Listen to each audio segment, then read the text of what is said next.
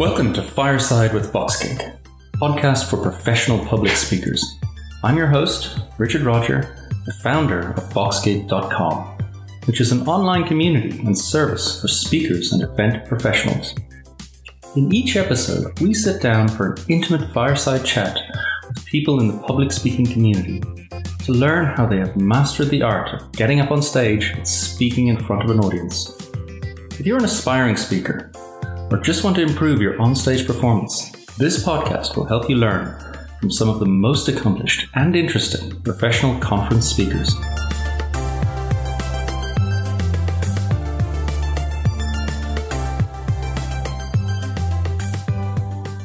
My guest today is Danielle Brown, who holds an MBE for Outstanding Service to the United Kingdom.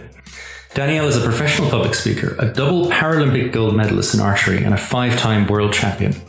On the back of this success, she then did the impossible and transitioned onto the UK's able-bodied Olympic archery team.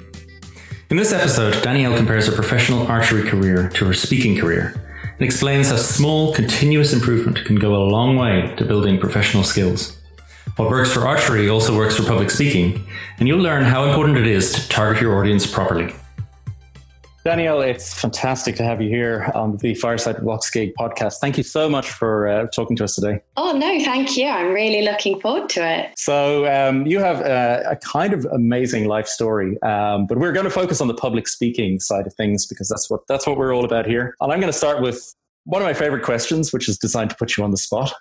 So what's your worst disaster as a public speaker?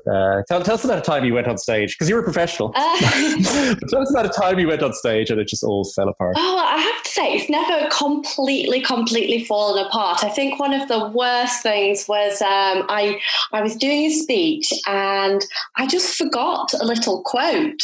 My sister had come to this event with me. We were speaking to athletes, and it was a bit of a running joke in my family. My sister did a running race, and my dad bought her a jumper, and on the back it said, "It's not how you start, it's how you finish." And my other sister and I, we used to mercilessly tease Helen about this because she came second to last. But that quote on the back of a jumper really stuck with me. It's not how you start, it's how you finish. And it's something that I really used a lot in my sporting career, that little bit of advice. Yeah, it was really good. And I just forgot that line. It was something that I used all the time. And when I was out there talking to all these athletes, I was trying to pass them on that message.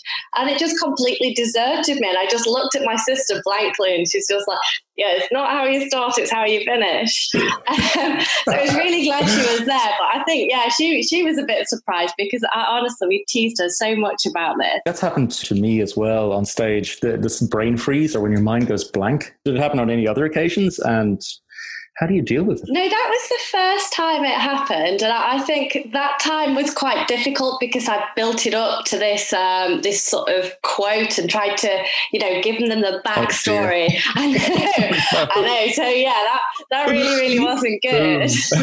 But generally speaking, I think if I forget something, it's fine. I've made minor blips before and got little facts wrong, and I think, well, do you know what? It's my story. Other people aren't going to know, so I just kind of go with it normally. And I think it's one of those things where you really notice it if you make a mistake, but the people watching don't. That is a very key point. You feel it yourself because you know exactly what your vision for the talk was. Yeah. But they don't really, and half of them are on their phones anyway. Absolutely. Yeah. So I think, as long as you don't get put off by it, it's absolutely fine. Yeah, that's really the key. Just keep on going, keep calm and carry on. Absolutely. Let's go to a slightly happier memory. Do you remember the first time that you gave a talk and you walked away? You're like, yeah, I really nailed that one. Oh, yes. So I started speaking around 2008.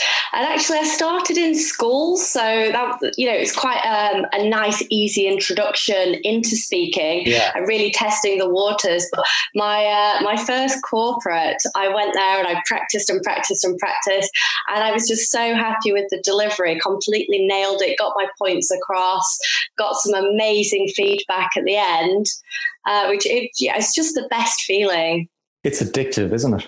Absolutely. And my background's elite sport. And I think what I absolutely love about the speaking is it's just like being in the arena and competing, that adrenaline rush. Yeah. And you've got to be perfect. You've got to get it right.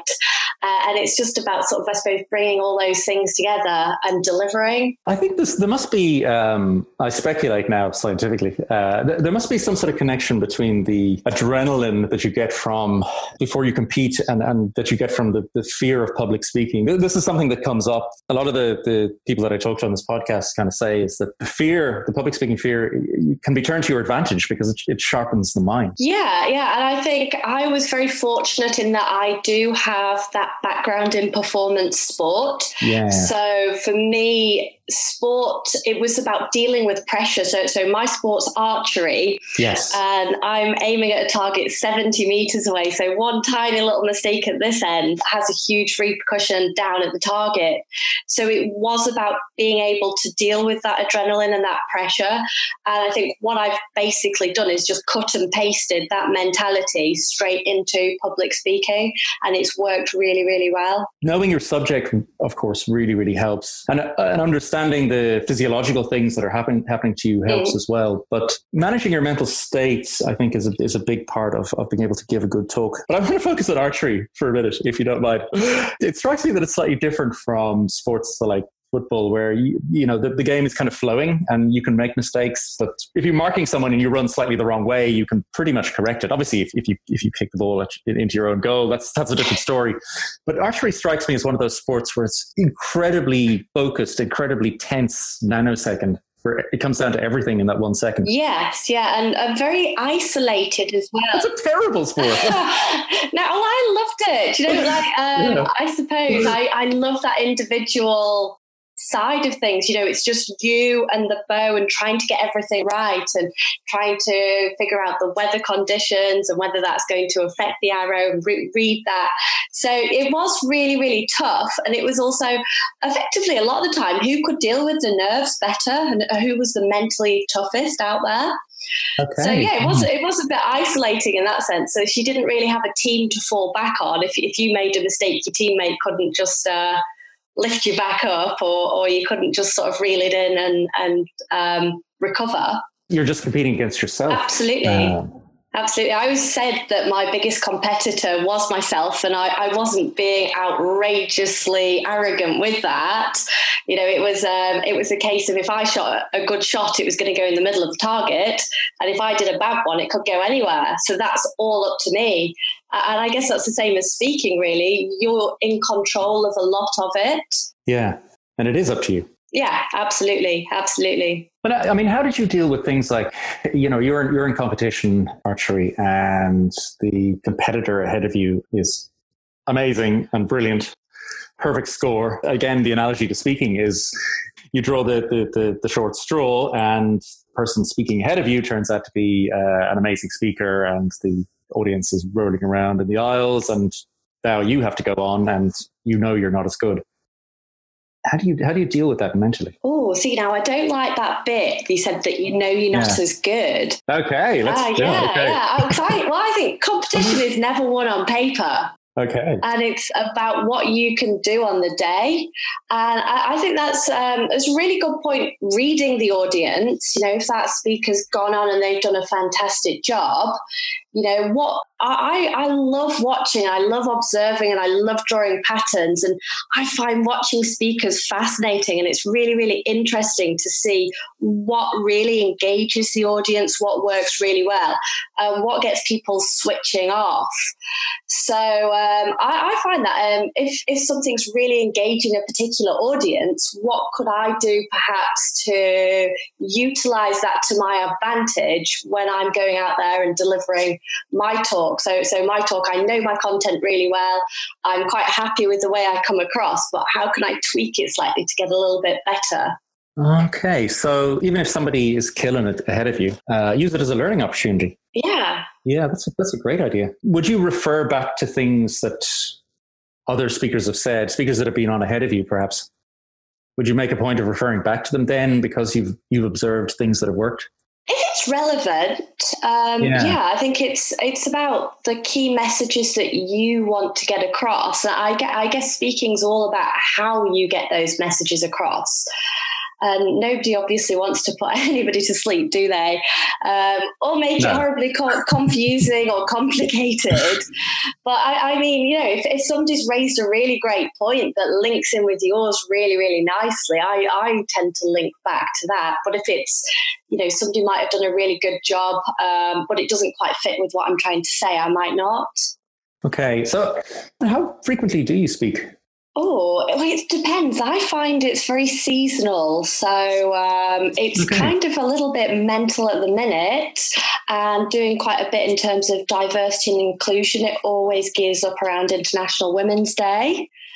But then, you expect the summer to die down and again, a nice month or so holiday. Professional speaking is your main job now. Absolutely. Yes, I do speaking. I'm trying to cut down in terms of the school ones, and I've created online programs for schools just to try and make it a little bit more sustainable and cost effective there. And really try and focus on doing more corporate stuff. Yeah, well, that's...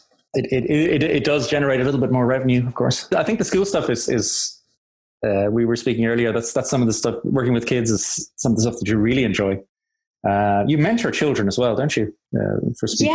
Yes. So I do a few mentoring schemes, and I met a wonderful boy 2 years ago almost.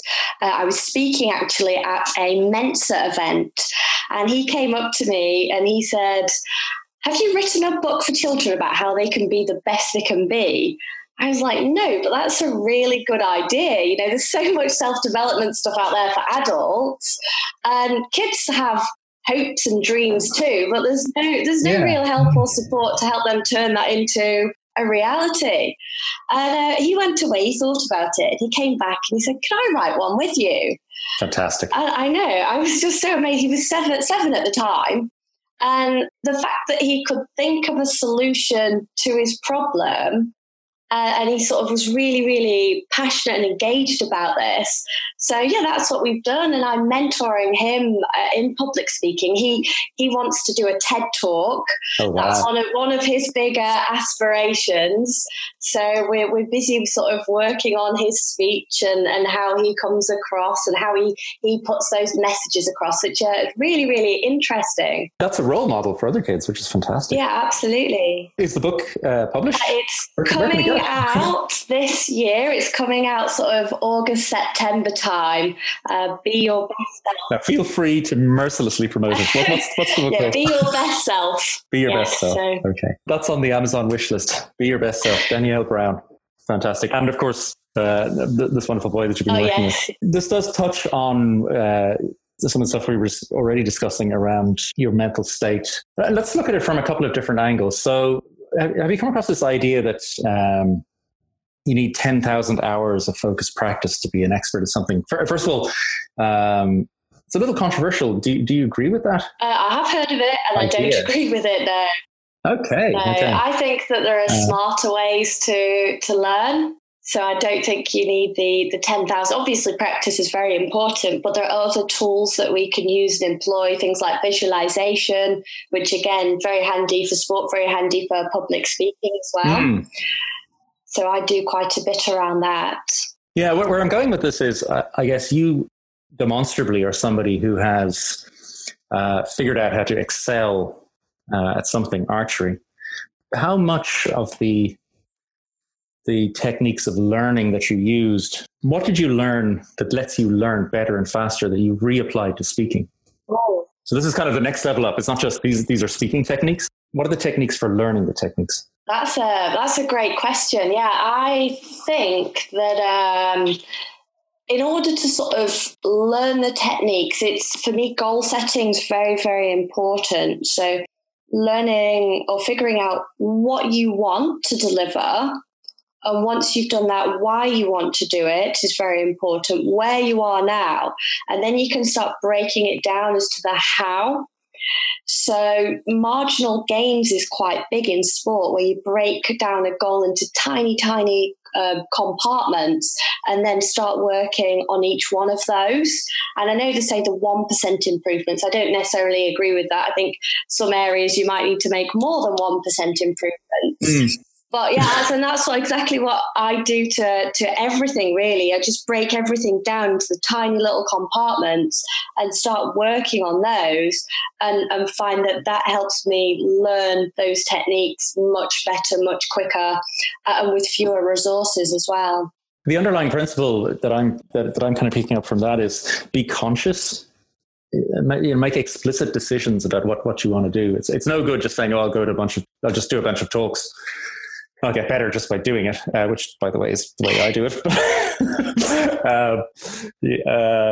What you're saying is, actually be a bit organized. Yeah, and sure, my success has been in archery, but I think it doesn't matter what field you're in. Success is success, and if you've learned a path to get there, you can apply that across the board. One of the things that I find very, very important, and I say is the foundation for success, is self-awareness. And it's about knowing you really, really well. We spend a lot of time trying to get to know other people when we're in friendships or relationships or business meetings, but we very rarely invest that same time on ourselves. And getting to know yourself, getting to know what those goals are, what it is you want to achieve, and how you can do that. Being really conscious, as you put it, is super important to actually turning that idea into reality. Yeah, that's a really good point. We live in our own minds, and we think we have access to ourselves in terms of understanding ourselves, but we don't really. You have to put in effort to understand yourself, don't you? Yeah, absolutely. Spend a lot of time getting to know you. And for me, that was revolutionary. Once I started monitoring my thoughts and realized that the voice in my mind, what messages I was actually giving myself, how that was affecting my emotional state, and then how that was influencing my behaviors, was super, super amazing. Once I realized that, I could make changes if those messages weren't particularly helpful. It's a really good perspective. And part of my sort of theme in doing this podcast and talking to so many people who do public speaking is to really dispel this notion that it's something you're born with. I quite passionately believe it's something that anybody can learn. And it's such an important skill to have, Yeah, I completely agree. I remember, when I was back at school, and I hated standing up in front of a room, everyone looking at me, and I just sort of read things off a bit of paper. It was awful. And, now I do it for a living. I absolutely love it. I've learned how to get better. A lot of it through trial and error. Finding what works, really reading the audience to try and pick up what engages people, what engages particular audiences. But I completely agree with you. I don't think you're born with it at all. And you must still experience some nerves before you speak. I do. And I think that's a very good thing. I think if you don't get nervous, then it doesn't matter to you. And if it doesn't matter to you, then you've got absolutely no business doing it. So yes, the outcome must count. Absolutely. Yeah. So all it is about how well you control those nerves. Yeah, which brings us back to managing your internal mental. Do you meditate? Is that something? A lot of people talk about doing that, and that it's useful. I meditate more around in terms of dealing with my disability rather than in terms of my speaking side of things. I've not actually sort of thought about merging the two, if I'm honest. Your approach is almost technical, I suppose, if I can use that word. Yeah. It's scientific. It's this idea of marginal gains. I'm doing this one thing or this one type of intonation when I tell a lighthearted anecdote. Should it be longer? Should it be shorter? It's that sort of approach, which is really, really useful. Other speakers that I've spoken to on this are less specific in the way that they do it, and it's about managing their overall state. I guess you could combine the two. Sure. Actually, that's really, really interesting because that's this book that I've written with Nathan, this young boy. That was really his first comment. I sent over the chapters that I'd written, and he read through it, and he goes, "Well, this is very good. I've sort of learned quite a bit from it, but children really don't like being told what to do." I'm just like, well, fair point. I don't like being told what to do either. And I think coming from the speaking side, perhaps, giving that advice and how I put those messages across, I was very, very performance oriented. This is sort of what I did for a living, and how to achieve excellence and keep sort of growing and developing. And for him, it was more about that guidance and nurturing, and we call it doing. So me, the performance side, doing, and he was sort of more of the guidance, which was being, and how we could merge those two together. He sounds wonderfully blunt. Yes. Which is a wonderful quality one loses later in life, unfortunately. You must have been coached, though, for the archery. Did you use coaching? Did you get a speaking coach at all when you moved into speaking? I've not had a speaking coach. No. I think I've just really learned from observing and from doing. It's an interesting place to start because often, especially in the tech industry, somebody who stands out a little bit and their manager might decide this person has potential. Often the way that manager, this was done to me, helps that person move forward in their career is nominates them for public speaking, to speak at a small event or at an internal event or even a conference. And they're sort of thrust into it willingly or unwillingly. And certainly something that I didn't do, which would have made sense, was to go to a few technical talks first, just observe and maybe learn. But that's a really useful piece of advice. Start there. If you've been told you have to speak next month, well, this week, go to a few talks. Yeah. Take notes. I want to just return to the issue of mental state because it's something that I feel is so important. How do you prepare? Could you give us just an idea of the week before a talk and then the day before and then the morning of? Do you have any particular routines or processes that sort of get you to the point where you say the first word on stage? A couple of weeks before, I get all my slides ready and I sort of plan out what I want to say, the messages that I want to get across. And for me, telling stories is really, really important, using that inspirational piece to raise people's levels of thinking. So I sort of look at the content and how I want to get those messages across. Then in the days leading up to it, I just run through the speech in my head. I love driving, actually, practicing my speeches when I'm driving. I think people, if they ever look in my car window, must think I'm an absolute loon. Exactly. Stuck in a traffic jam, and I'm there giving it my all, practicing my speech. But for me, that really, really just helps just give me an idea of what I'm going to say. And then when I'm actually at the event, I've done all the prep work. I might run through it in my head, just the first few sentences as I'm about to go on, and then just take it from there. So yeah, practice your speech when you're commuting. That's a very useful tip. So you give a lot of talks, and I'm sure you've experienced a lot of different event organizers and venues and all that sort of stuff. Do you have any pet peeves, or do you have any, advice or asks of the organizers? Because we have a lot of organizers that listen to this podcast as well. So how can you help speakers do better? So I think my pet peeve is organizers asking for you to do it for free. That's yes.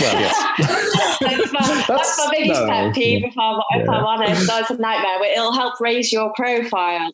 Oh, no. I've won gold medals, right? I don't need it. It's good. But I think when I'm there with the organisation, I think it's always good having a brief and having a really good brief and a really strong conversation before the event, so you know exactly what it is they want you to deliver. I always find that if something's going to go wrong, it's the tech side of things. So of course. Making sure that that's sorted beforehand. And I've had times where I tend to use a video of me shooting in London 2012. It came down to the last arrow. So whoever got that last one closest to the middle won the gold. And I quite like to show that, build up that moment. Yeah. And I always sort of say to the organisers, please can you check the video beforehand to make sure it works? Because sometimes you don't get that opportunity whilst you're there if they've got other slides playing. And sometimes they don't, and there's nothing worse than saying, right, I'm going to play you a video now, and it's not working. Yeah, that's such a shining moment for you. You have to do it. I just stay away from videos altogether after too many disasters. One of the other things about conferences that I look for now is that they're supportive of diversity and inclusiveness, and they have, proper codes of conduct and all that sort of thing. It's important for a lot of people. Is that something you look for? Yeah, absolutely. So I do a lot of work around diversity and inclusion, and even from both sides, actually, in terms of as I'm obviously female. I'm sort of, I guess, intersectional in that I have a disability as well. So going to an event, sometimes you end up doing all women's events, which I love doing. For me, my whole story has been about breaking through barriers. And there are lots and lots of barriers out there for underrepresented groups. But because those barriers exist, we can actually impose them on ourselves. We can expect barriers to exist and actually modify our behaviour in light of that. So I think it's really, really important to upskill underrepresented groups and work on things like your confidence gaps and things like that. But I sometimes find that in terms of that diversity, the intersectionality of it is very, very important. So I don't like going to women's events that are just for women. I think for diversity to work, it needs everybody to come forward, and everybody needs a seat at that table. I think that's a very, very good point. This whole issue is something where people need a lot of education just to understand the challenges and understand how things need to be improved. You mentioned the idea of intersectionality. Could you walk us through it a little bit, just what it means and how it kind of affects different people? Sure. So diversity is quite often siloed. So, you sort of split into, I guess, sort of the female category. You've got your LGBT, your BAME, disability, and they operate quite often as silos. But that doesn't reflect reality. It doesn't reflect humanity. And I think that humanity is wonderful. It's got an amazing spectrum of differences. And the only thing that makes us the same is that we are all different.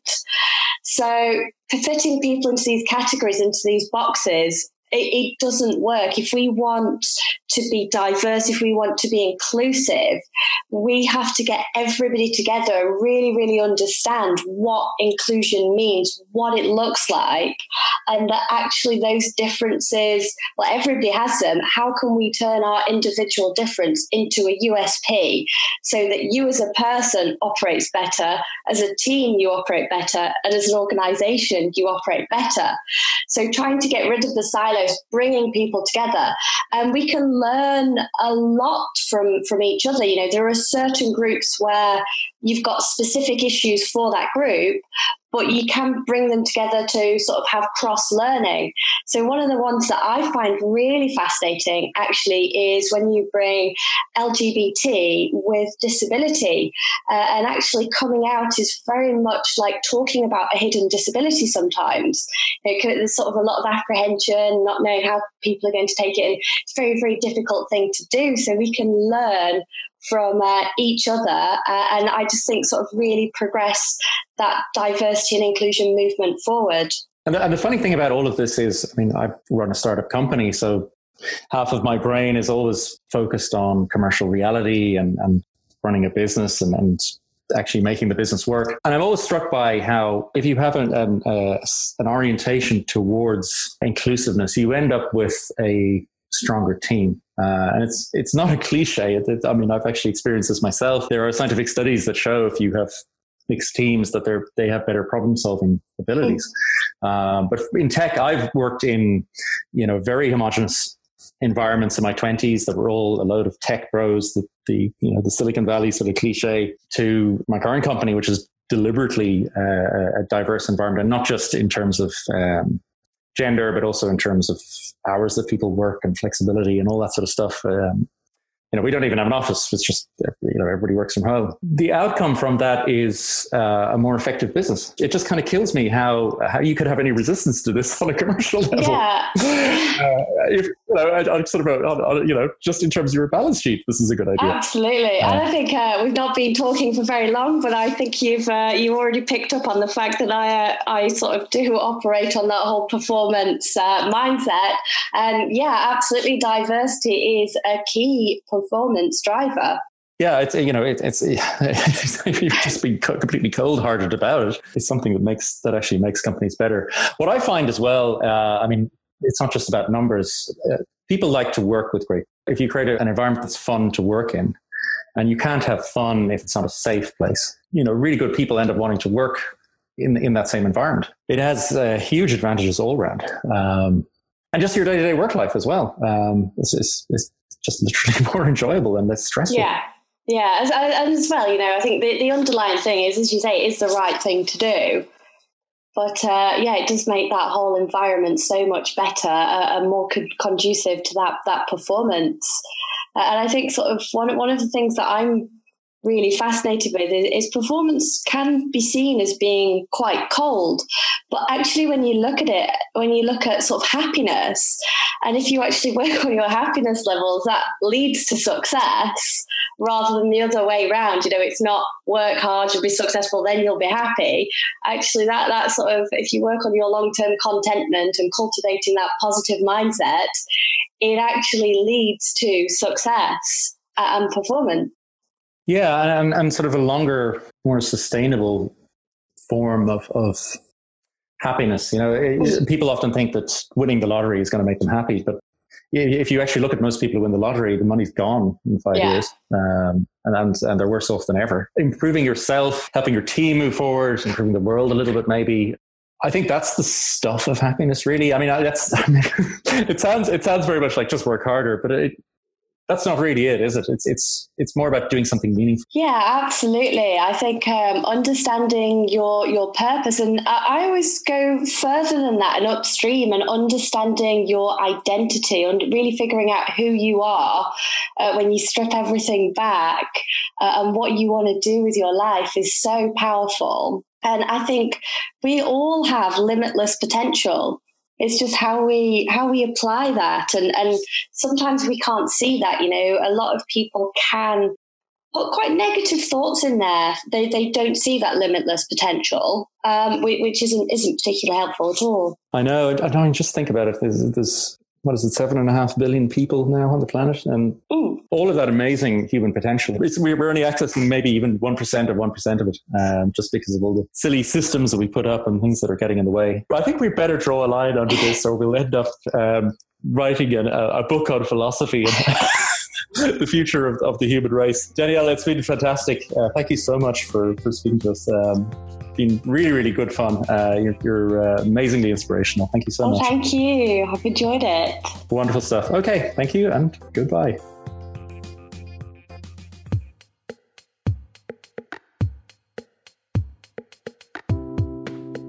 Thank you so much for listening. Just a few things before the embers fade and we wrap up another episode of Fireside with Voxgig. You can find notes and links from this podcast at voxgig.com/podcasts. We also publish a weekly newsletter on public speaking, selecting the best advice and techniques from some of the world's greatest speakers, both ancient and modern. Rhetoric is an old and revered art, not especially easy to master, but a skill like any other, one you can also learn. Visit voxgig.com/newsletter to subscribe. If you've enjoyed this fireside chat, please consider subscribing to the podcast. Please also leave a review. That helps us make this podcast even better. If you'd like to contact me directly, please email richard@voxgig.com. voxgig.com. If you'd like to be counted as a supporter, just let me know and I'll add you to our supporters page. Till next time, remember, take a deep breath, pause, and step forward.